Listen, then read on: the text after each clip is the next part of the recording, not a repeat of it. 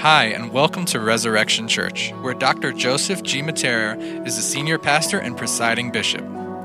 We are committed to serving our community and the community abroad.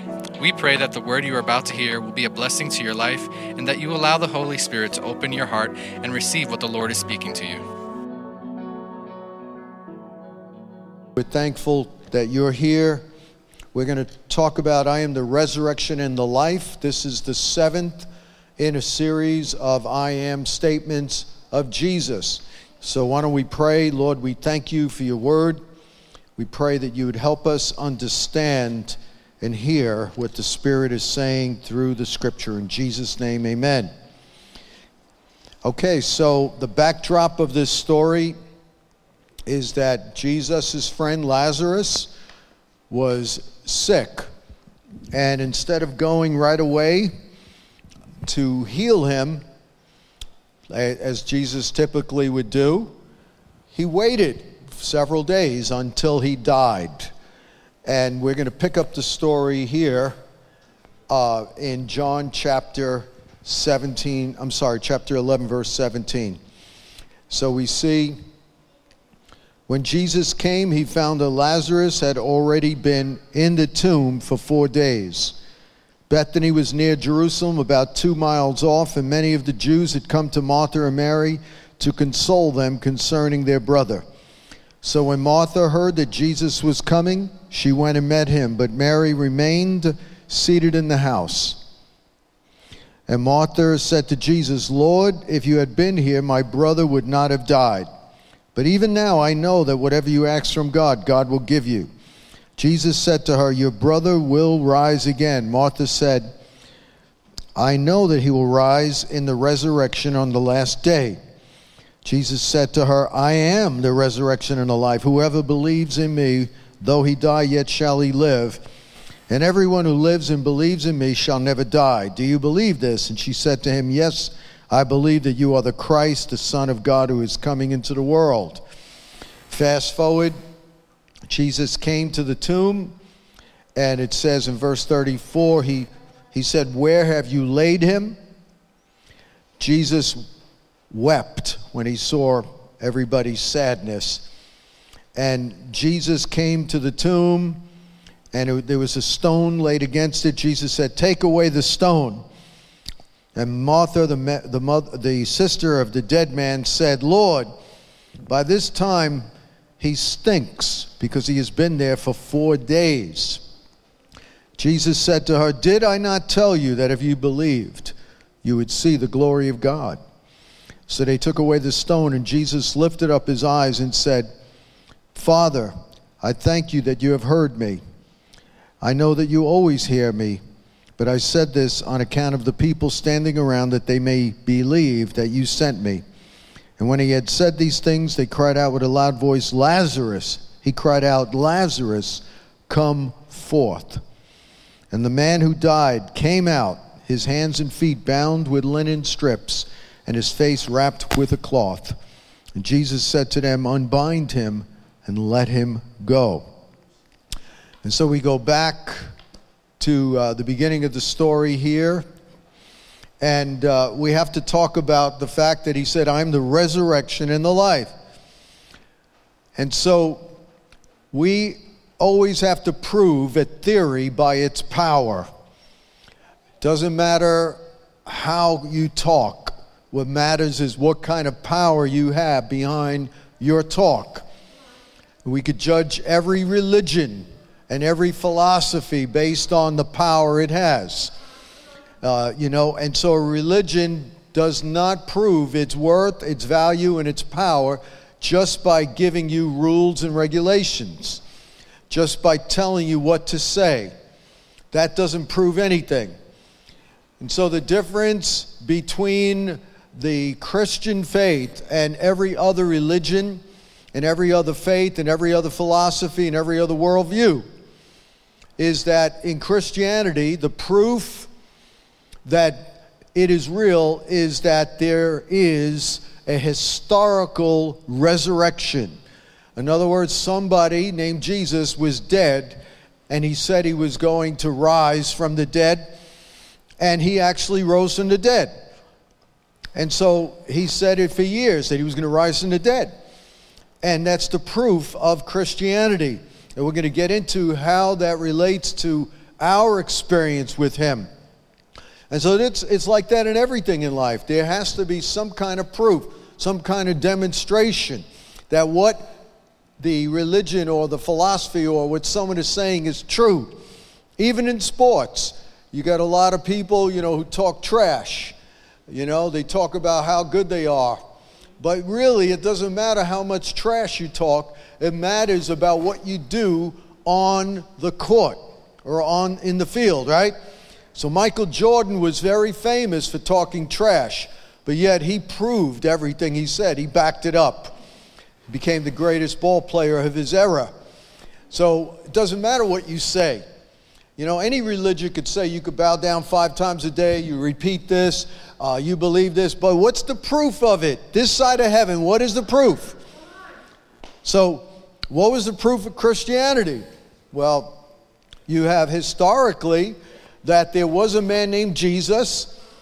Nobody of serious scholarship doubts that there really was a Jesus who existed. Nobody doubts that he was crucified. There was many other writings outside of the Bible that verified that he existed. For example, there were Roman writers, historians, and philosophers who weren't even believers, like Tacitus, Cicero, and others who wrote of Jesus and wrote that he existed. There was even a Jewish historian named Josephus, who talked about a man named Christus, meaning Christ, who performed many miracles. He wasn't even a Christian, and he wrote of him around 30 or 40 years after Christ's crucifixion.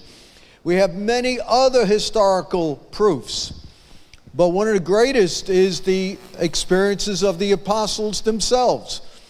Peter, by all accounts, was a coward. Peter denied that Jesus was his friend. He denied that he followed Jesus 3 times in a row.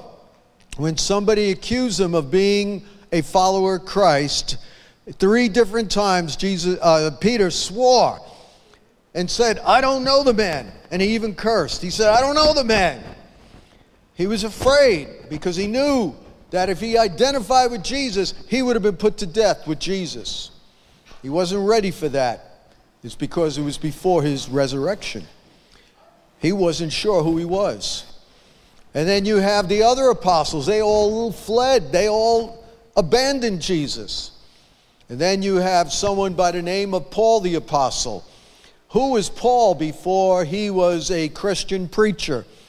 Well, Paul was basically a religious extremist terrorist. As a member of the Jewish Pharisees, he put to death Christians. Church history tells us he was responsible for the death of about 3,000 Christians.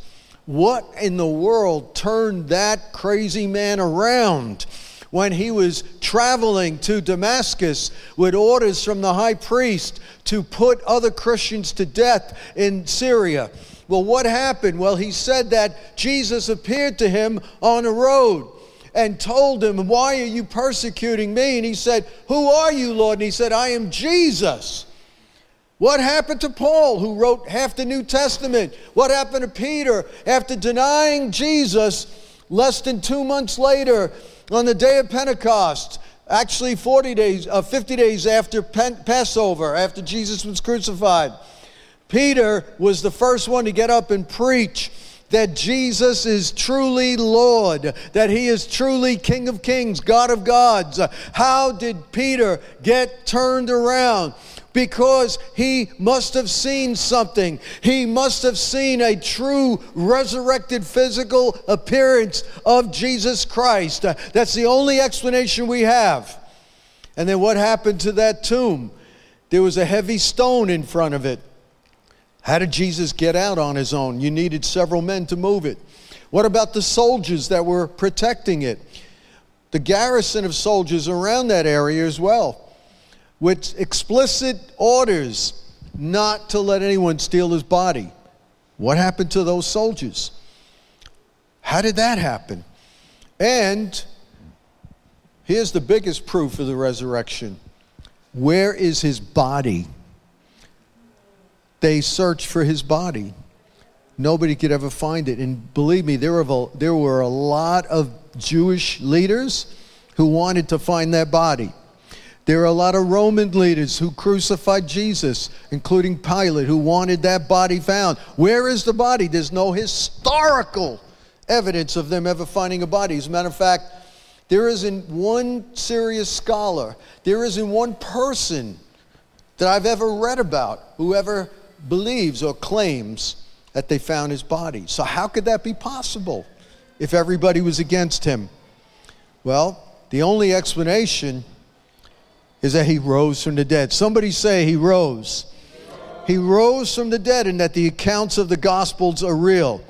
I've even read some so-called theologians and scholars who didn't believe in Christ, yet they would even say things like, something must have happened. We can't explain it. We don't know what happened to the body. Incredible. And so here we are, over 2,000 years later, and we're celebrating Jesus Christ. To me, the greatest proof of the resurrection is not just what happened 2,000 years ago. It's he still comes in our lives today. Every one of us who have become Christians have said that Jesus came inside of us. We weren't converted by a man. We weren't talked into it by some religious leader. We didn't just change our behavior. Something happened on the inside of us that changed our life. So let's go back to this story here. John 11, verse 17. Again, we're going to read parts of it. When Jesus came, he found that Lazarus had already been in the tomb for 4 days. See, God waits until the last minute because he wants to get the glory. God doesn't answer prayer right away. God will allow us to get into a huge mess sometimes because every mess becomes our message. Every trial becomes a testimony. God allows you to be challenged so that you can understand the Christ is over every challenge and every possibility and every circumstance. And so he allows us to be in certain situations because he loves being glorified. If you could get yourself out of the messes you're in, then God isn't God, right? But even more importantly, wow, I'll tell you, Jesus Christ will not get you out of the mess you're in if you're estrayed from him, if you're estranged, if you're not following him, or if you've stopped following him. He loves you so much, he's going to allow you to be miserable because he wants you to come back. He wants you to experience his love, the love of the Father. So Jesus waited 4 days because he wanted it to be conclusive proof that this man was going to be risen from the dead. He didn't want to come an hour or a day later because they could argue, well, he wasn't really dead. He was just unconscious. He was in a coma. He was asleep. He waited 4 days because he wanted to make sure it was conclusive. There's no way a man could survive in a tomb without oxygen in that kind of condition for 4 days.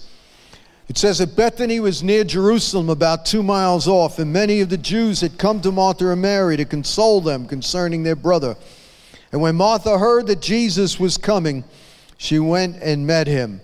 But Mary remained seated in the house. And Martha said to Jesus, Lord, if you had been here, my brother would not have died. But even now I know that whatever you ask from God, God will give it to you. And Jesus said, your brother will rise again. Martha said, I know that he will rise again in the resurrection on the last day. Jesus said, I am the resurrection and the life. Wow. Powerful stuff. So Martha thought Jesus was talking about the last day judgment resurrection.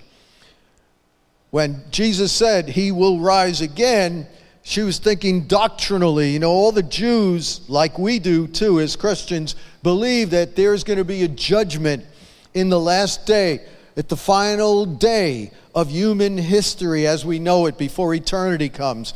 And all the dead will rise, some to face eternal judgment and some to face eternal bliss. Jesus talked about that in John 5:25, that all that are in their graves will hear his voice and they will rise, and those who believed in him will experience eternal life. And so Martha was thinking, well, he's talking about the judgment of the last day. And she was just making it a doctrinal thing about the future, some kind of religious statement about the future. But then I love this. Jesus said, no. I am the resurrection. In other words, the doctrine doesn't mean anything if it doesn't have power. As a matter of fact, the doctrine is me. I am what it's talking about. If it wasn't for me, nobody is going to rise. If it wasn't for me, nobody is going to be judged. If it wasn't for me, nobody would even be alive right now. So it's not a doctrine. Jesus did not teach us about the truth. As we found out last week, he is the truth. Jesus did not teach us the way. He is the way.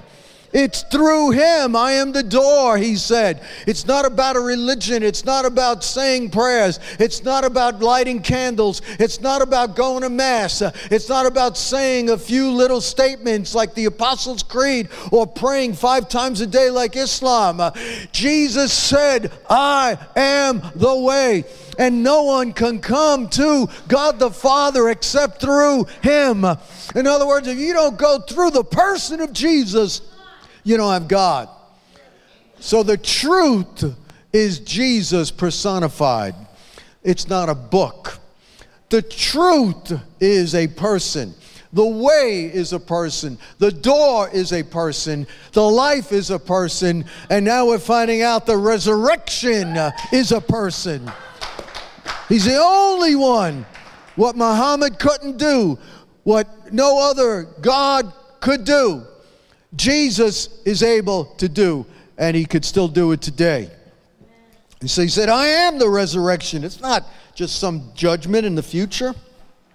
So what Jesus is saying is, I'm going to take the future kingdom power, the power of the world to come, and I'm going to make it evident right now to show you that I am the one who gives you eternity.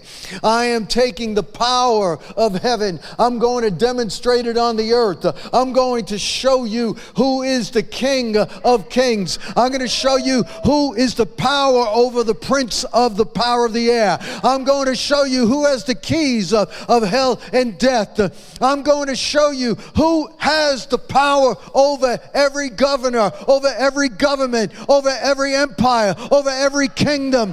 I'm going to show you who has the power over science, who has the power over the laws of nature, who has the power over atoms and subatomic physics and molecular structure. I'm going to show you who has the power over oxygen, over air, over human anatomy. I'm going to show you who has the power of all biological life and all inanimate life and all spiritual reality.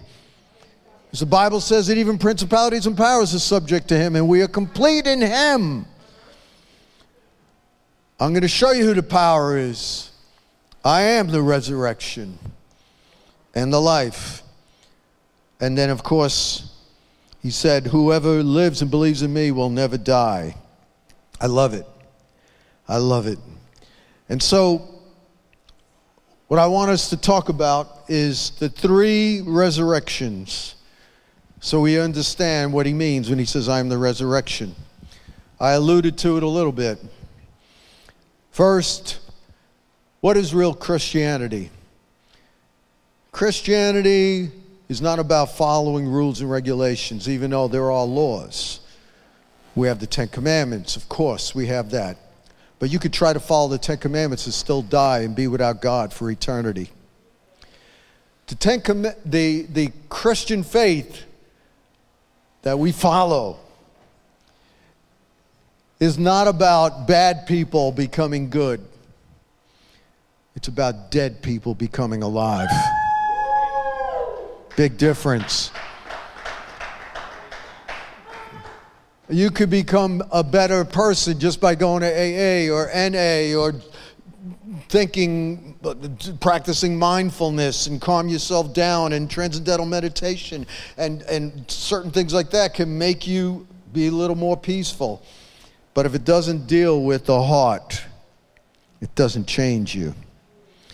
The Bible says that we were dead in our transgressions and sins, that we fell short of the glory of God, and because of that, the penalty of falling short of God's glory is death.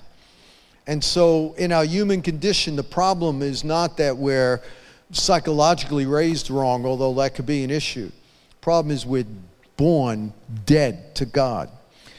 Our conscience, our heart is separated from God from birth. And what Jesus is saying is, I'm the resurrection, meaning what happens is when we come to Christ, God takes that hard, stony heart and he turns it to a heart of flesh. He takes that broken, dead conscience that barely functions, and he makes us alive to God, where we now are one with God. We're now in fellowship with God. That fellowship that was broken from the very beginning when the first man sinned against God and his posterity was born with that bloodline of sin and separation from God. From that point on, everybody needed a resurrection experience. I know that this is true because as a professional musician, I was on my way to making it really big. I should have played in Madison Square Garden even as early as when I was 17, but God stopped it with some crazy events. I was on my way making it really big. And let me tell you something, all the partying, all the friends, I had hundreds of people following me everywhere I went. I played so many different gigs. I had 3 different bands, had my own studio at the age of 16, constantly playing different things, traveling. And every night I'd come home and I would say, and I'd look at the stars in the sky and I'd say, there's got to be more to life than this. And I was empty. I was hungry. And I was thirsty. I said, there's got to be more to life than all of this, including music. And I thank God that one day, as a lost, broken young man of 19 in Washington, D.C., I prayed and I said, God, if you're real, please send someone now to talk to me. If this Christian stuff is real, I believe you will do that. I had faith in God. I didn't have faith in Christians. I didn't know if Christ rose. I didn't know Christianity was real. I just knew God was real. So I said, God, if this stuff is real that my mother talks about, please, someone, send somebody now to talk to me. I waited 20 minutes. I looked at my watch. Nobody came.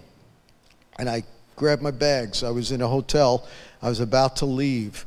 And something inside of me said, go back to where you were praying. And I just, okay. And I went back. And before I sat down in the same spot in the lobby in the hotel, a young man by the name of Michael Pieri came up. He was my height.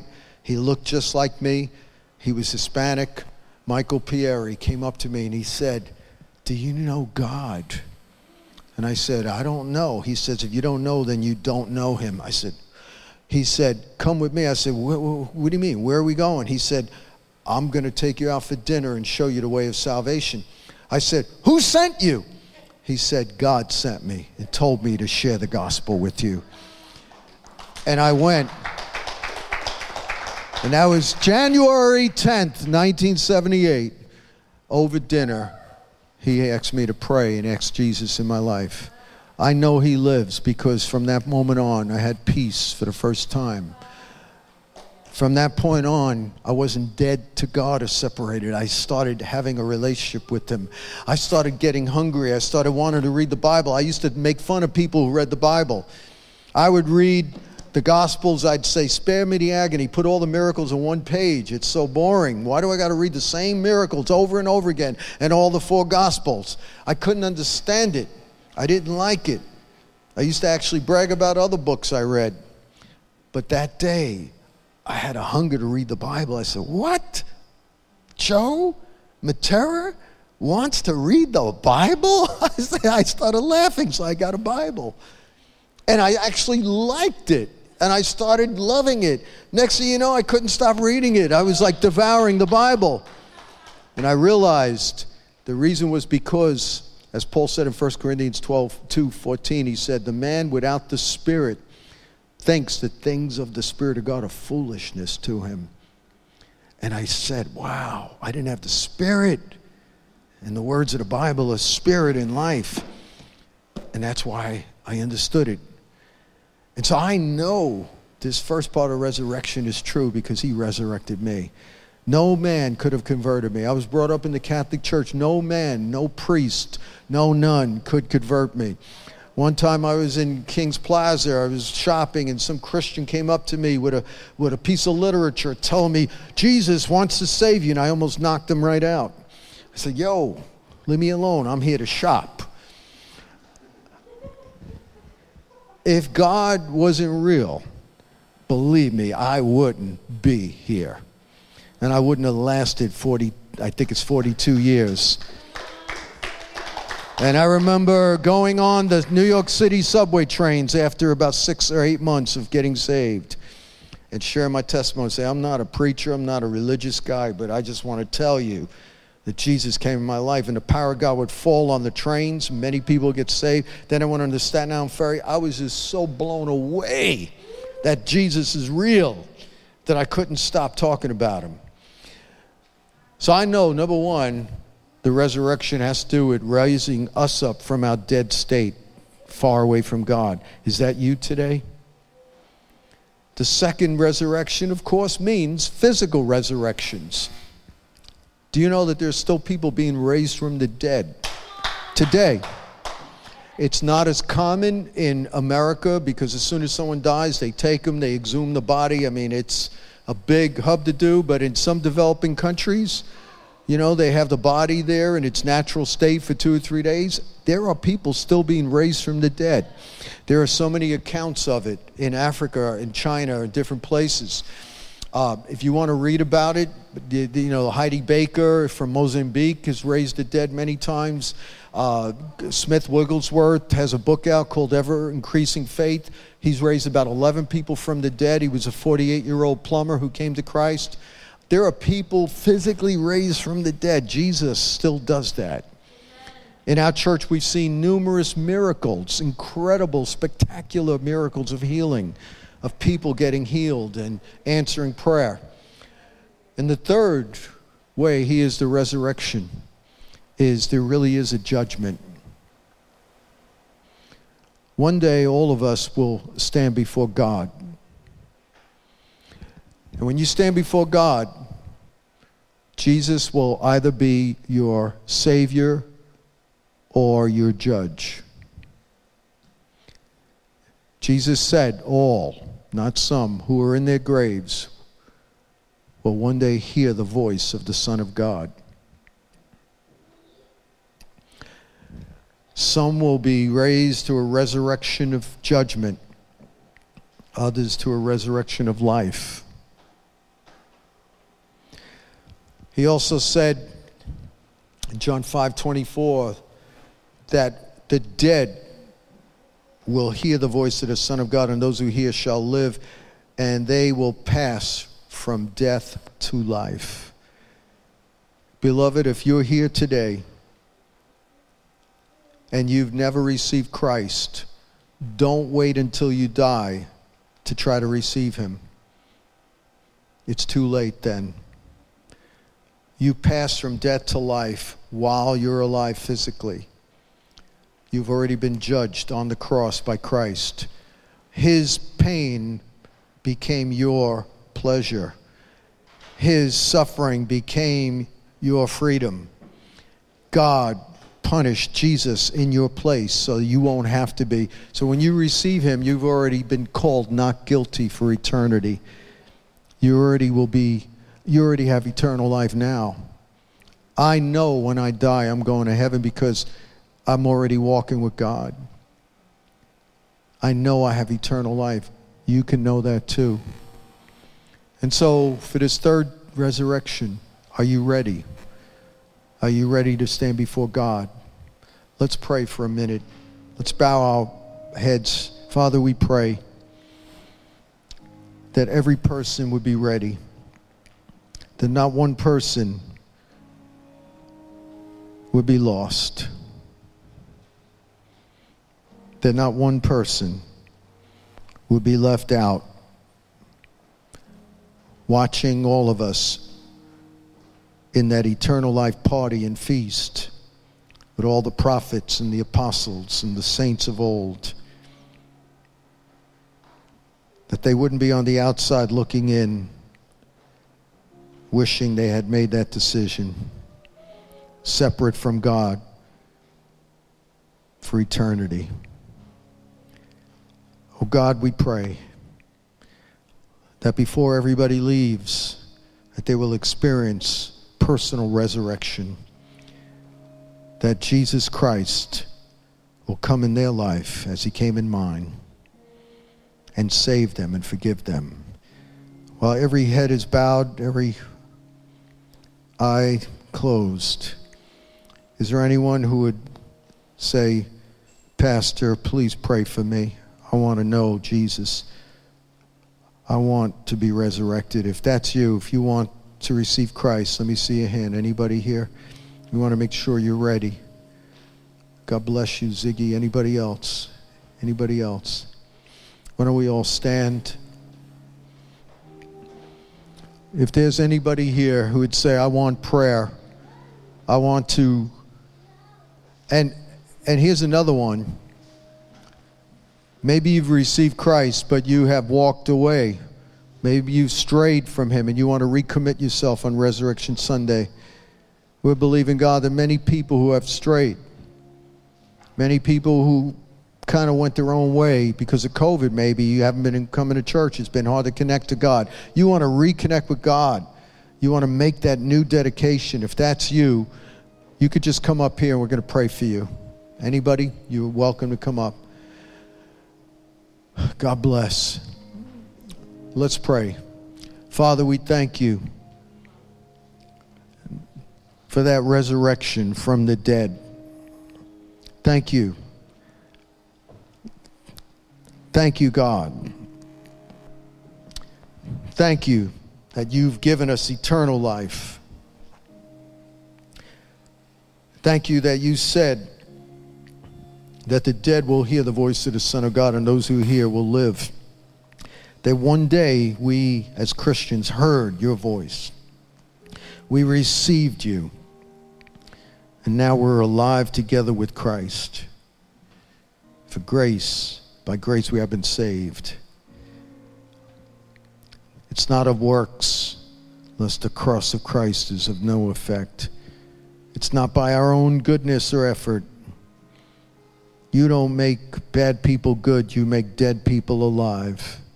And we're grateful for being part of that resurrection. And Father, we pray today on Easter Resurrection Sunday that you would help us walk in that power, that resurrection, and even be that light to our friends and our family later on. The worship team is going to minister, and then we're going to close the service. We love you. We thank God for you. Amen. We pray that you were blessed by this word. For more information about our church, please visit our website at resurrectionchurchofny.com or give us a call at 718-436-0242. And be sure to follow us on Instagram at ResChurchNYC. Take care and God bless.